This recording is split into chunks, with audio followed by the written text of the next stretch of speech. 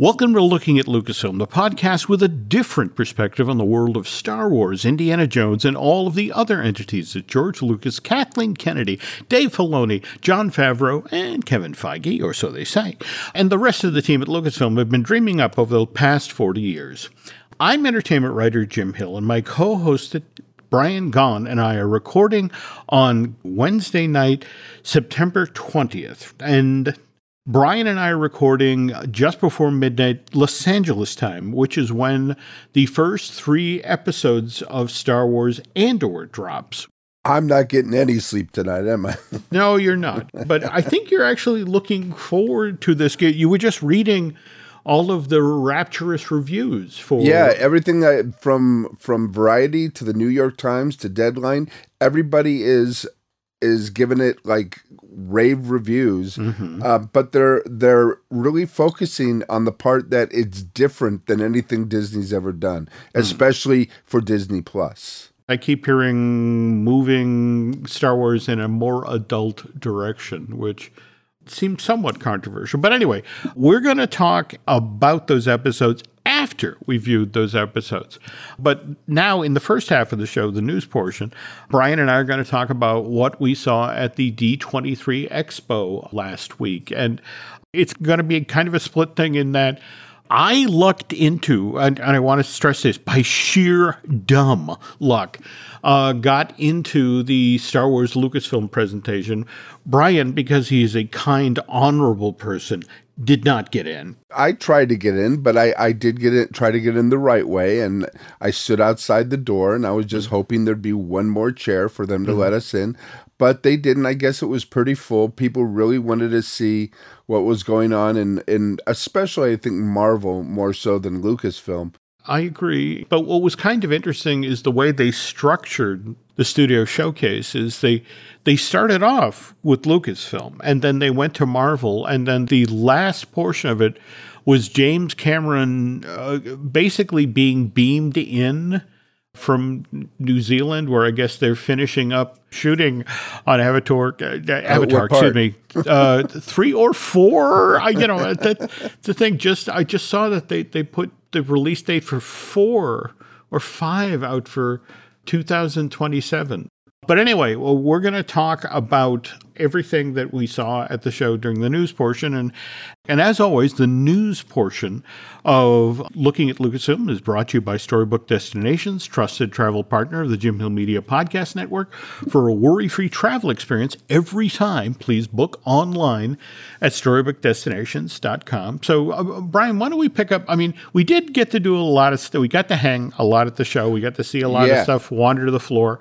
And one of the places we got into was the actual Lucasfilm pavilion. Yeah, it was a setup with basically focusing on 3 movies, and that was Indiana Jones, Star Wars, and Willow.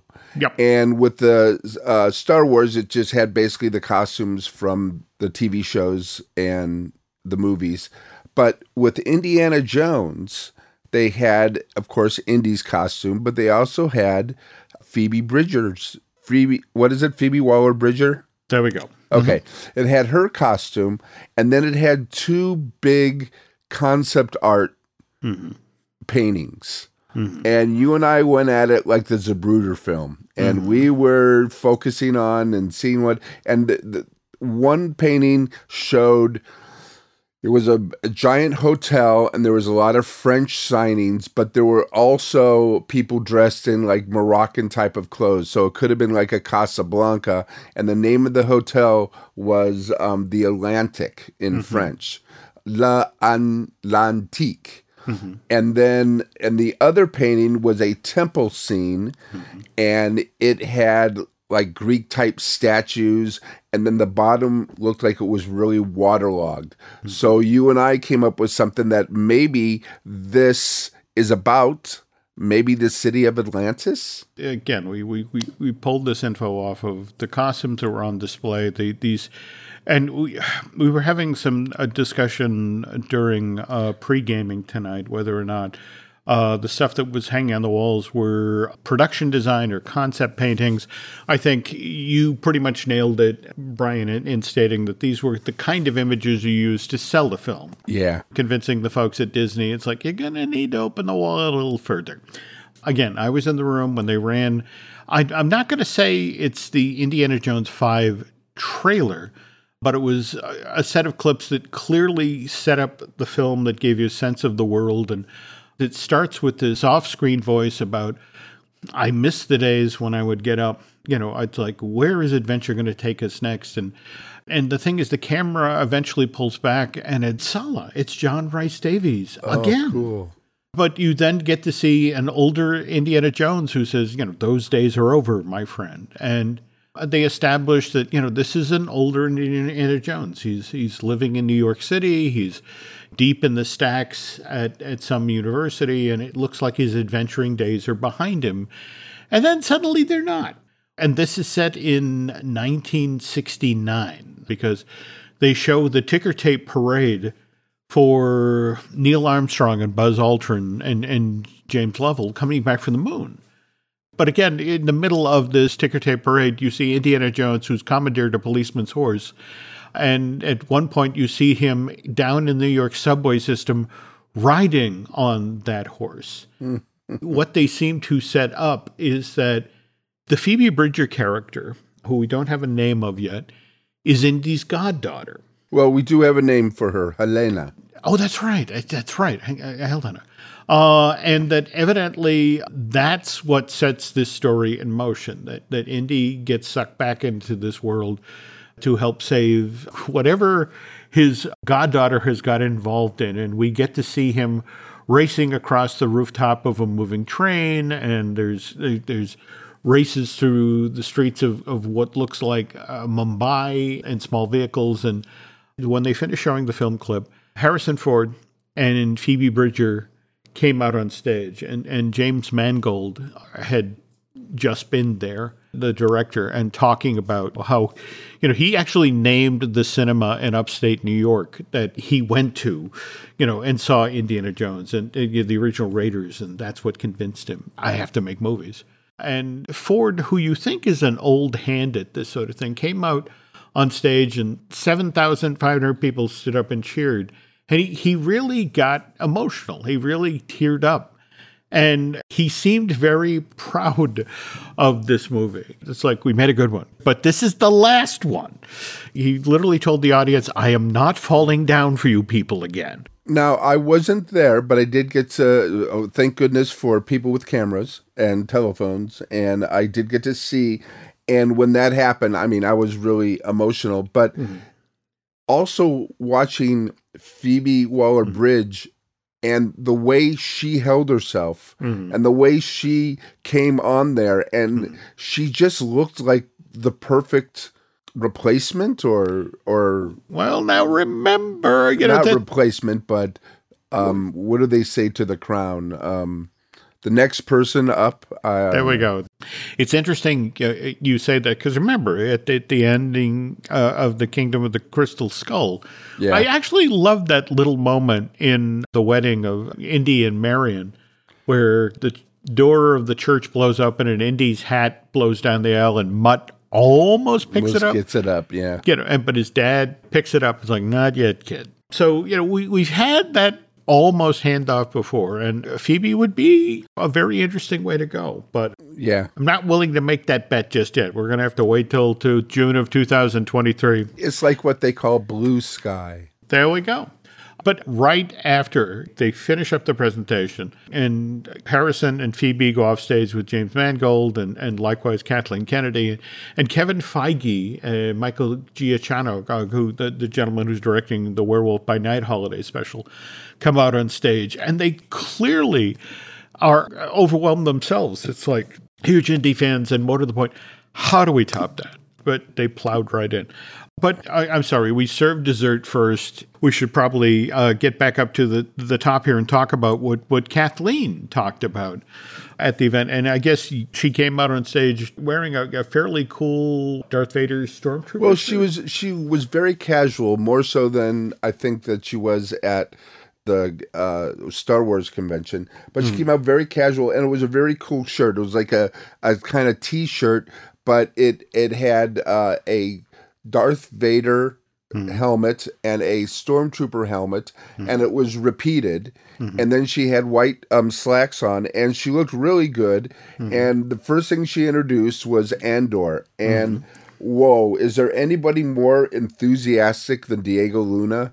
I think he is the happiest person in the world that he's back in the Star Wars universe. And he's not just back as a performer in the Star Wars universe, he's also an executive producer, and was already talking about, and we're about to go back to work on this second season of the show. And clearly proud. They showed some very strong clips, which hopefully we'll get to see in context later tonight. And you were mentioning, I want to say, Genevieve O'Reilly was there, or the one who plays Mon Martha, Kylie Solar, she was there, and Adria Arjona, she plays Bix. It was funny because Kathleen actually introduced her as Bix. She said Bix, and then she came, and the cast looks great, and it just, like the reviews have been coming out, it's just they're saying that it's something Disney's never done before. So I'm really looking forward to the 3 hours tonight. There we go. And see what's going on. I mean, I don't know. Every Star Wars series so far, I've been blown away by. I mean, yes, Boba Fett got off to a slow start, but then it turned into a Western, and a Toshio Mifune Western, and how can you not love that? I think Boba Fett ended in a good place, and I would be intrigued to pick up with that character at some point in the future. And speaking of picking up with a character, Willow. Yeah. The Disney Plus series, which, by the way, starts on November 30th of this year. Kathleen brought out the full cast there. I was not aware that Joanna Wally was going to be coming back. Yeah, well, she was at the other thing I saw at Lucasfilm, at Star Wars. She came out there. But of course, the whole thing was, well, is Val Kilmer ever going to play any kind of role? But we kind of know the answer to that now. Yeah. Because Warwick said, well, we know that he's not going to be there, and he named his character. I can't think of his character. But we have his best friend. And out came Christian Slater. Who, I have to say, clearly seemed tickled to be invited to be part of this.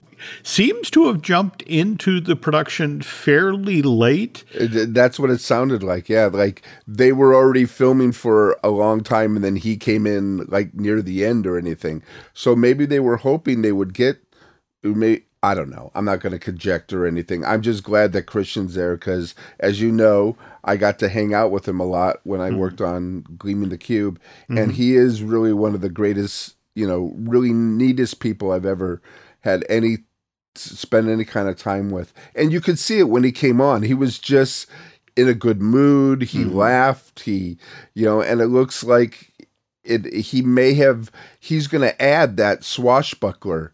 I think he's going to add the comic relief too. Well, here's hoping. But at the same time, I think he seemed happy that the rest of the cast had spent months in the cold and the wet of Wales, and I came in for 3 weeks and I go with them.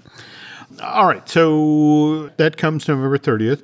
Then we got information about the Bad Batch, and wasn't it originally supposed to be that we were going to get Star Wars Andor, and then like 3 weeks later, we were going to start. Bad Batch was supposed to be out like at the end of September. I think the 31st of September, and then they pushed it back, but they didn't give a date. But they did give a date. Filoni said it would be out January 4th, 2023. But you know what's funny about that? He said it in such a way, I don't think anybody got it, because I've been reading reports about D23, and everybody's saying, well, they haven't announced when Bad Batch is coming out. But I heard him say it. Matter of fact, a few times, because I rewounded it. Okay. But yeah, and then, of course, he talked about Tales of the Jedi. Based on the material that was shared on stage. Really looking forward to this one. Yeah. Dave Filoni has this gift for finding little filigrees and corners of the Star Wars story that you wouldn't think that, okay, there's a great story there, and just teases these things out. And we get early Ahsoka, right? Yeah, these are basically origin stories of both Ahsoka. There's going to be 3 about Ahsoka and 3 about Dooku. But in the Dooku one is Quinjon seems to be a big part of that. I saw that. Isn't a Qui-Gon supposed to be Dooku's Padawan? Yes. Is that what they're suggesting? I think that's what we're gonna get, that backstory. And you know that it's gonna go on to a second season. And and if it turns out to be backstories to a lot of people, did you see the one quick shot of there was a Yoda looking creature or a person with hair? Did you see that? I did. Is that Yoda with this like stylish hairstyle? Or I do not know what to tell you. And frankly, given how many years it's been since I had hair, I get it. Yeah. All right. But again, that. But drops, he seemed very happy talking about it, and then he talks about Ahsoka, and you could just see. I mean, here's Dave Filoni got brought into George's world, and he became George's Padawan, and he is now a full-fledged Jedi, and he even brought Favreau into this whole thing, and he's really the spirit animal of George Lucas. I mean, he is the one who is holding the torch and giving people Lucas's vision, it seems like. Now, we're talking about the live action Ahsoka. Yeah, the live action Ahsoka. Okay. And they announced casting for who was going to play Ezra Bridger. And that's new. In fact, they didn't do that on stage. That was just no. Weekend. That I just got. That just came out last week. The Eamon Esfandi, who was in King Richard, the Will Smith film, he was just announced to play Ezra. So at least we know that Ezra's going to be in it. But if Ezra's in it, then Thrawn has got to be in it. And I don't think they've announced who Thrawn is going to be. I'm just hoping that Lars Mikkelsen, who was the voice, gets to play him. Well, we'll see. I mean, but again, we don't have... All we know on live action Ahsoka is 2023. Then we had Mr. Favreau, Jon Favreau, come on stage and introduces John Watts, the director of the most recent Spider-Man trilogies. And we get our backstory on where Skeleton Crew came from. That John had this fully formed idea for a Star Wars limited series. And when Favreau was working with Watts on the Spider-Man movies, he played Happy, and he was talking to him, and he goes, listen, we're doing this, and this was even before it came out, but he goes, listen, we're doing this thing on Star Wars, it's going to be on Disney as streaming, and would you like to come and do and work with us and do one of the episodes or some episodes? And he goes, oh, no. He goes, I already have something set up. I have a whole Star Wars story set up. And he started telling him about it. And, of course, that story is Skeleton Crew. And Watts came out, and he came out with Chris Ford, who is the co-writer. And they basically said, it's about a group of kids that gets lost in the Star Wars galaxy. And then they brought on Jude Law, but they didn't They didn't say anything else. They didn't say who the kids were, but they said they were filming. That that a matter of fact that they were filming that day, and they got off set to come there, and now they had to leave to go continue to work on it. But I did a little bit of deep diving, and somewhere I read, and I don't know if this is true or not, but they said that the kids are younglings. Now, if they're younglings, this is after Return of the Jedi.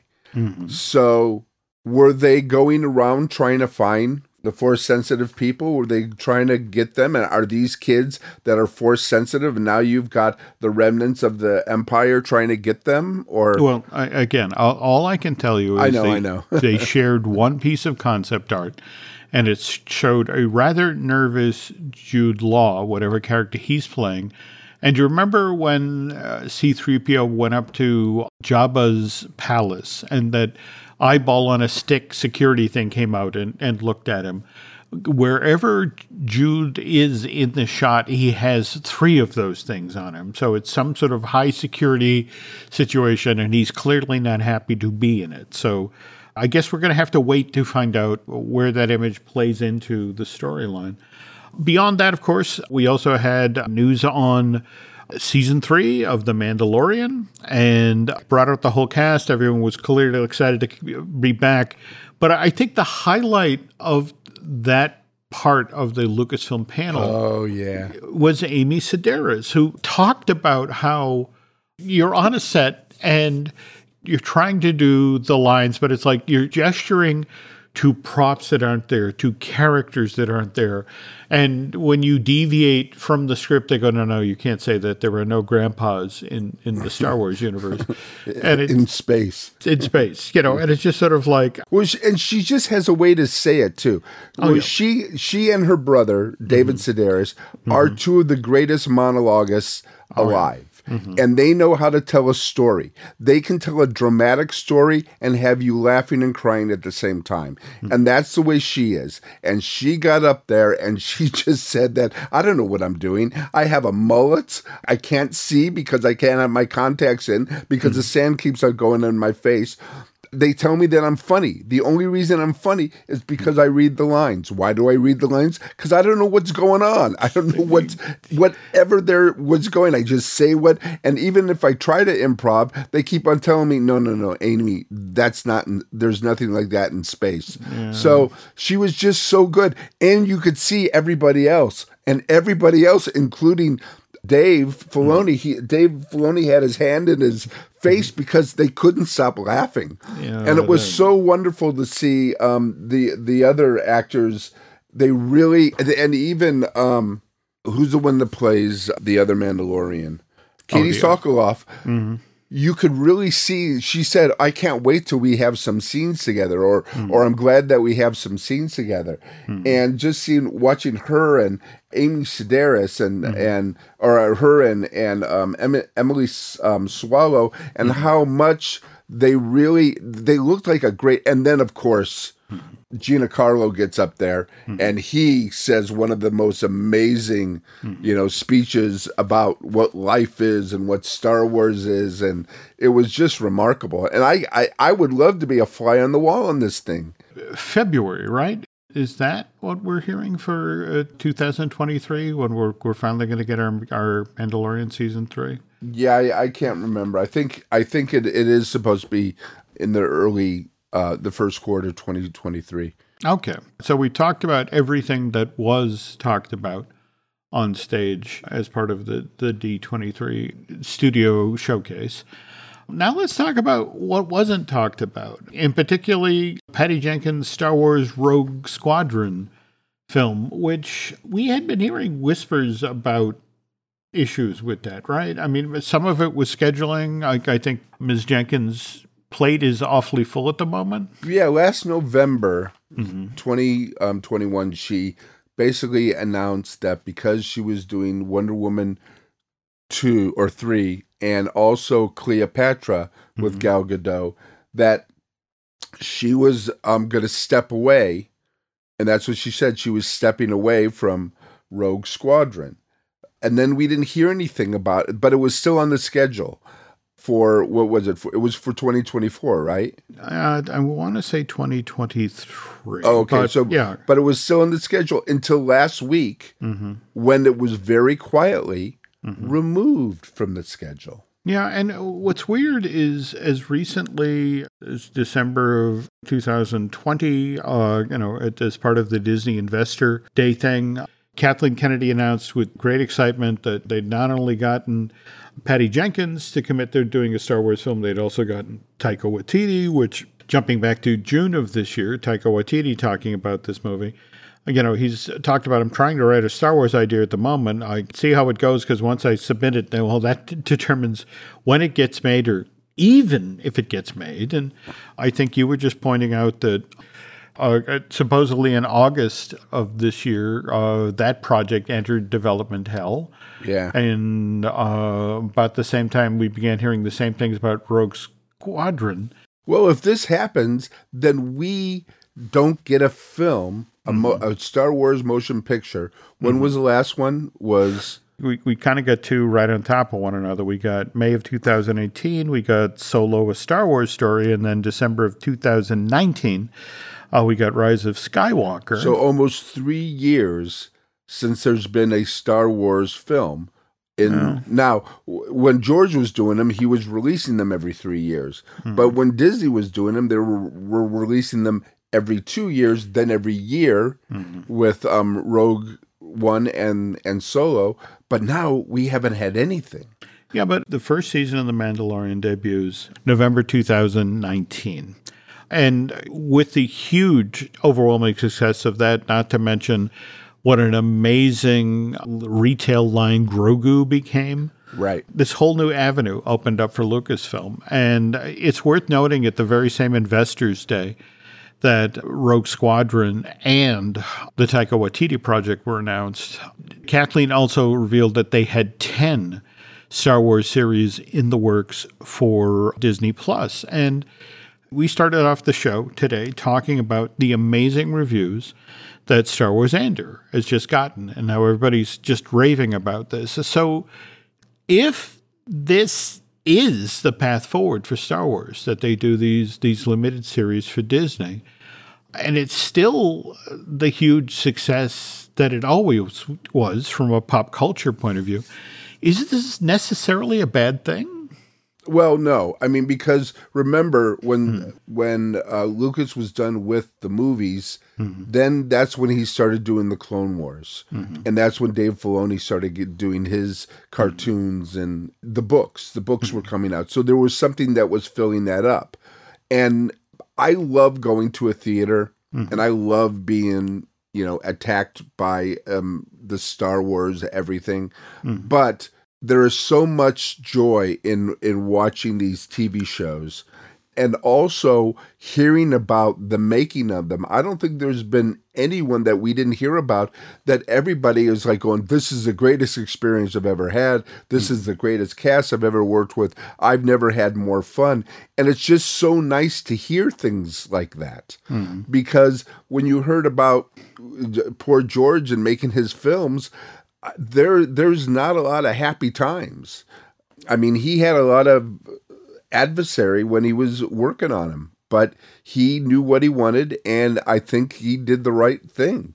But this is a good way to take what George brought us and bring it to a next level. Not a better level, not a higher level, but the next level. When Disney was building and developing Star Wars Galaxy's Edge, there's a story about how initially they were supposed to, the Imagineers spent a year designing Tatooine, Mos Eisley. And you're going to get to go to the cantina and so on and so forth. And they bring it to Bob Iger.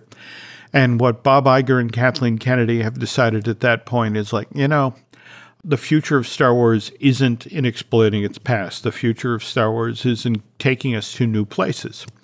And so that's when they came up with the idea of Batuu and Black Spire Outpost and so on and so forth. But they also decided that they would tie Black Spire Outpost to the storyline of the new trilogy, Rey and the like. That wasn't a bad idea, but that's only if you kept on going with it. But see, the TV shows took a step back. If you look at the TV shows, it's the Jon Favreaus, it's the Dave Filonis who are driving the bus. And these are guys who love the old Star Wars, that sort of thing. So, of course, Dave specializes in doing things like Star Wars Rebels. We're finding that, there really is some exciting story between the end of the Revenge of the Sith and New Hope. There's a really good story in there. We can find it.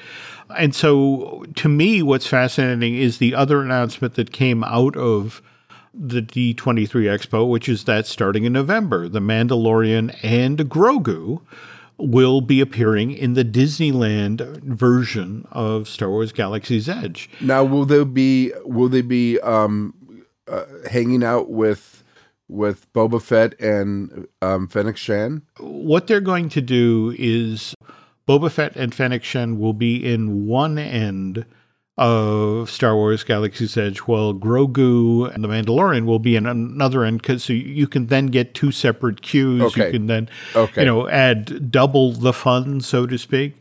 There is no plan yet for these characters to show up at the Walt Disney World version of a Galaxy's Edge. And my understanding is that may be tied to Star Wars, the Galactic Star Cruiser. Yeah, that's what I heard. But we'll dig down into that and see what we can. I heard it's because when the people on the Galactic Star Cruiser, they go to Baku and then they have to do some quests. Yeah. And if Grogu was there, it may mess up the quest. Well, my understanding is they have like 3 hours, 4 hours of planet side to do their quests. And if they're spending 2 hours of that standing in line to get their picture taken with Grogu, that cuts into stuff that impacts what they can do back on the ship. But anyway.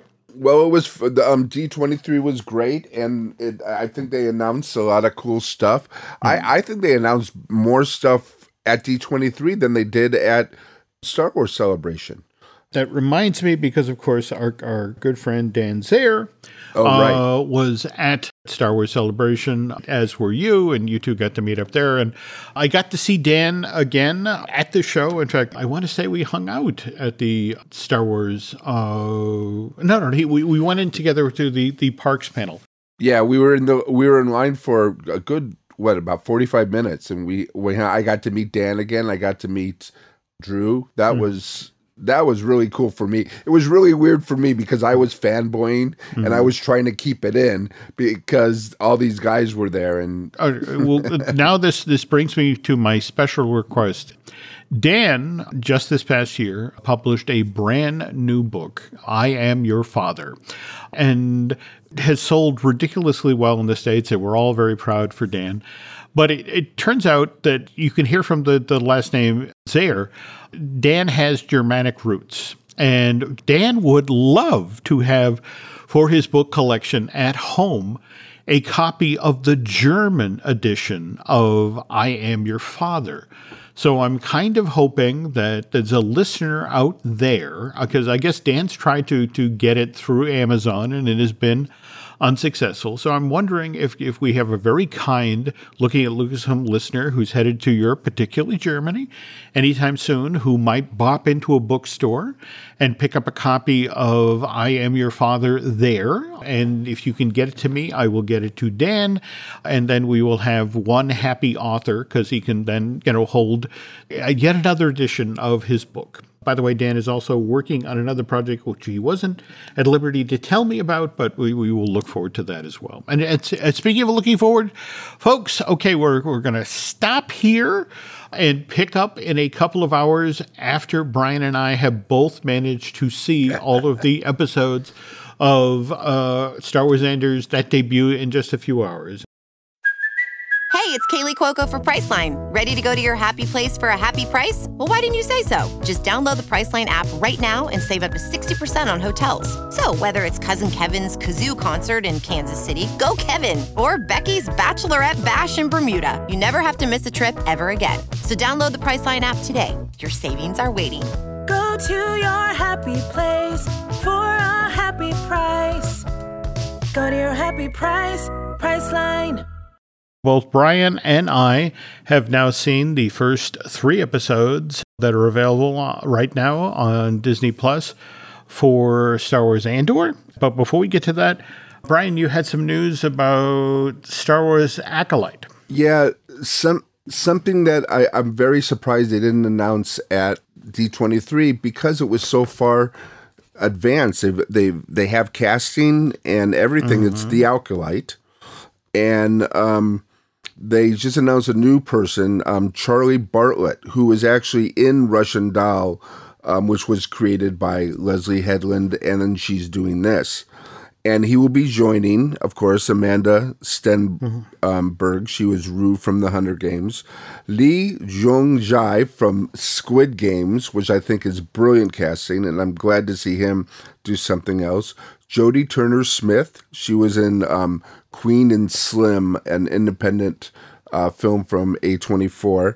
And Mandy Jacinto, he was in The Good Place. And this sounds like a great cast. And I don't know much about it, but I heard it's going to be like a mystery thriller that takes place in the final days of the High Republic. Okay.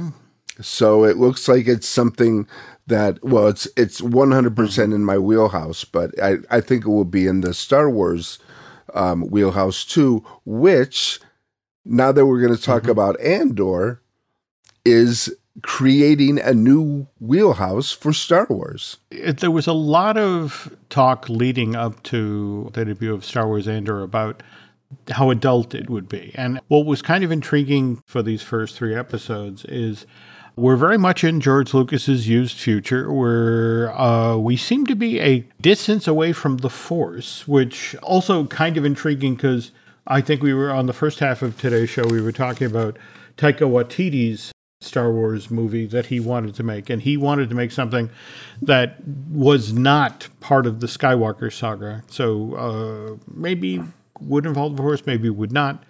But I really enjoyed this. Well, when you say adult, basically it's really heavy in drama. There's not a lot of humor in it, which if you look at all the Star Wars, there are humor, to bring up the drama. But this was heavy drama. And it was described, when it says what it is, it was described as a science fiction, spy espionage, action adventure. Okay. I could get from the setup that's where they're headed. And certainly understanding that by the end of season 2, this is supposed to click right into place with Rogue One, a Star Wars story. What was interesting here is it was kind of a lovely mix of establishing the world, the characters, and giving you just enough of the backstory on Cassian, or Cassa. In fact, I think the backstory of why he might be that much more compelled to throw in with a bunch of folks who are about to take on the Empire from what we saw happen to his own home planet. In fact, didn't they refer to it over the course of the show as there'd been a mining disaster? Yeah, they said once an Imperial mining planet that there was an industrial accident and everybody were killed, except we know for this little tribe of like Lord of the Flies type kids that seem to, actually not Lord of the Flies, they seem to be very stable and they know their place. And I mean, I would love to have seen more of that, only because it was very interesting. Kind of a mix between getting Cassian's backstory, and obviously those two threads will come together, given that when we first met Cassian, he was looking for his sister, or so he said.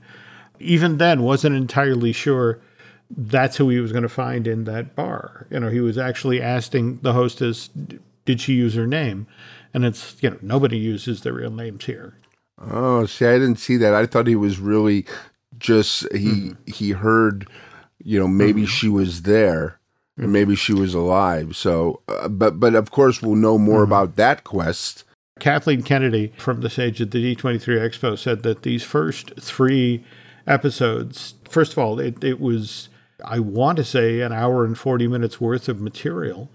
Well, actually, if you take off the credits, it's an hour and it's 103 minutes, because they were all between 35 minutes and 38 minutes long. I timed them because I wanted to see exactly what kind of feature it was, and it was it was one that would play well in the theater, and it was the first arc, I guess, of what we're gonna get.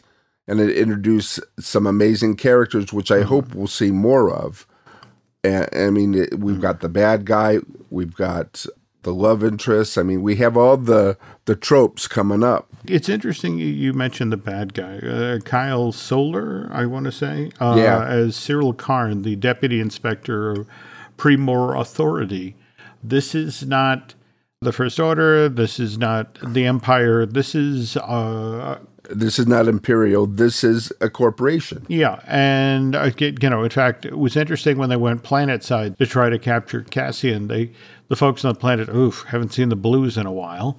So they were well known. But yeah, I mean, fairly early on, Cyril had been warned off by his boss, the actual inspector at Primor Authority, to the effect of, okay, this was an accident. And basically told him as he headed off to a conference, when I come back, I want to see the accident report. And they were doing something not too heroic, but just to make this go away. And he buried the needle in the opposite direction. He wanted it to be a murder, and the inspector said it was they were killed in a fight, and they were probably the cause of it. Because he knew the one guy who was involved in it, so he knew that it was probably them harassing somebody, and they picked on the wrong person.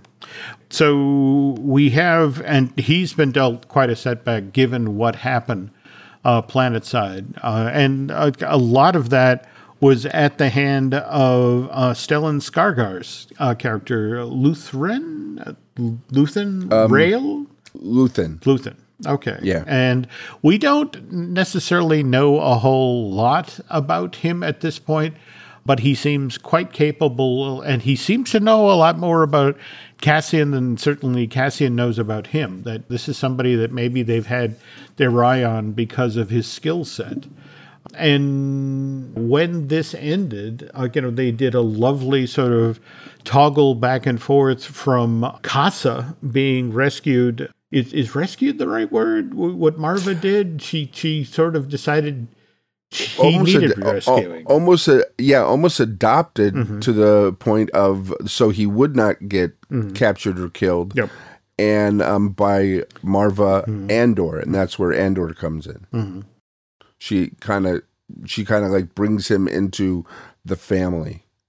And so we get a sense of how he came to this world, how Marva took him off of the planet where the mining disaster had happened. But at the same time, I think our MacGuffin here is Cassian looking for his sister. And I wonder if that thread is going to play out. Well, that is one of the MacGuffins, and I think that's what's going to go through. But it has to have a ending, of course, because Rogue One, she is not part of it. Neither is Bix. But also the MacGuffin was the NS9 Starpath unit, because that got Luthen and Cassius together to and then they didn't. Well, I'm not going to say anything, but yeah. What became fairly apparent is Luthen thought the valuable thing was Cassian.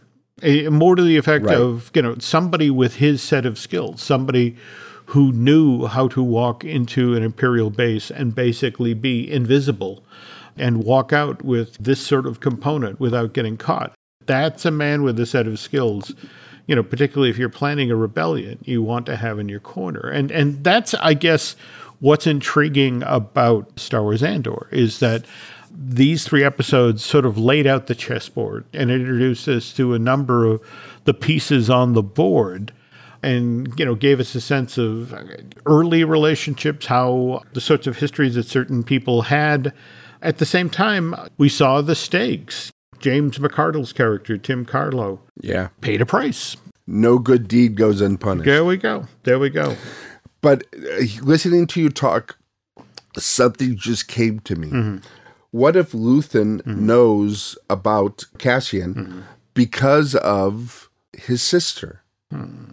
What if he says, I know a lot about you. What if somehow the sister is going to play into this? I mean, it just came to me. I don't know if that's right or anything, but like you said, the MacGuffin is the sister. She's kind of important in this. But what if she's already part of this group that Luthen has put together? I would not be surprised. I mean, I think one of the things I have enjoyed about the Star Wars projects to date is the folks there are very much into classic story construction. You know, face it, we have not been spent 3 episodes sharing information about Akasa's sister and his quest for her to have that thread just play off into nothing. That this is going to factor in. But again, remember, we are 3 episodes into what will eventually be a story told in 24 episodes. So we're just an eighth of the way around the track here. And it's especially going to be interesting to see how the back 9, so to speak, of season 1 play out here. But got to also say that one of the things that genuinely impressed me about this set of shows is I had heard going in that Tony Gilroy, the writer, creator of this thing, was very much into the more physical effects, the real sets and that sort of thing. And I want to say this, one of the things that really stood out about this is the grittier used future. This is clearly a planet where, you know, people work hard and just to scrape by. But what they work on are basically they're putting together, or they're taking apart the where starships go to die and to be stripped. And that was kind of what Rey was doing. She was a scavenger, but this is like a planet all of scavengers, it seems. It's an intriguing world, though, given that we just saw Luthen and Cassian effectively headed off of that planet. But at the same time, we've left Bix behind, and she's suffered a loss.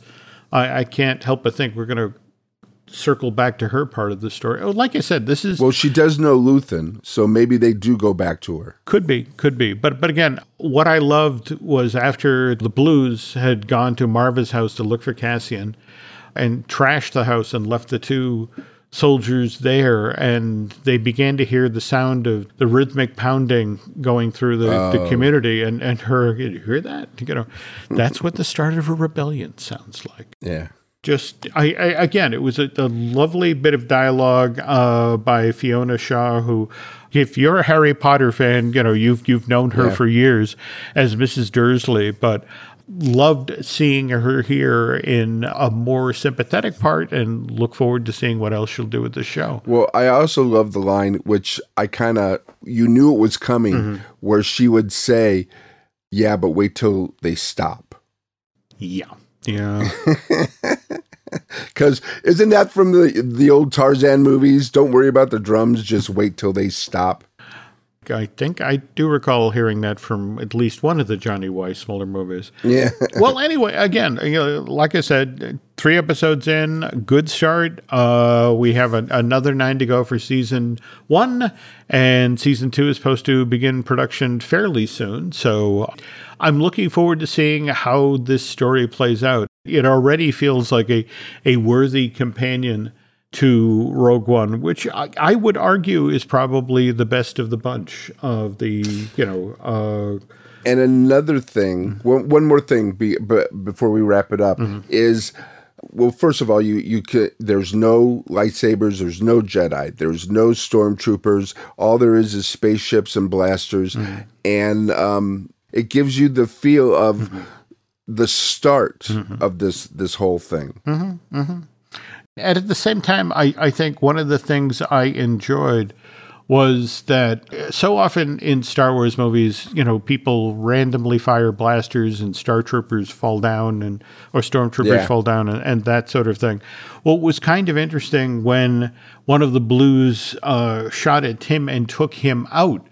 You actually got to, you know, because he wasn't wearing a Stormtrooper helmet, you got to see the face of his superior and his face and realizing, oh, I screwed up. You know, and the superior immediately, give me a rifle, get out of here, go to the ship. And I guess that's the other difference between the Blues and the Stormtroopers is the Blues is like, oh, God, this is going to be paperwork. Anyway, all right. So that brings us to the end of this weirdly constructed episode of Looking at Lucasfilm. I hope you folks enjoyed it. Brian and I will be back in 2 weeks' time to pick up and, chat about where the next 2 episodes of Star Wars Andor took us. Likewise, share whatever other news is coming out of Lucasfilm. But in the meantime, Brian, where can folks find you online? On Twitter, I'm Geek with Children, and Children is spelled ChildRN. Mm-hmm. And that's where you can find me. I don't write a lot, but I'm if you need me, I'm there. Cool. Okay. As far as you can find us on Twitter and Instagram is Jim Hill Media, and over on Facebook is Jim Hill Media News. Also, if you're looking for other stuff to listen to, we, of course, have Disney Dish that I do with Len Testa. We also have our animation news podcast, Fine Tuning, that I do with Drew Taylor. Let's see. We also have Marvelous Disney I do with Aaron Adams. And let's see. Oh, if you could do Brian and I a favor, if you could head over to Apple Podcasts and rate and review Looking at Lucasfilm, that would be very helpful. Likewise, if you really, really, really like what you heard here, if you want to head to Bandcamp and subscribe, that would be cool as well. And I guess that's going to do it for now. Thanks for listening, and Brian and I will be back soon.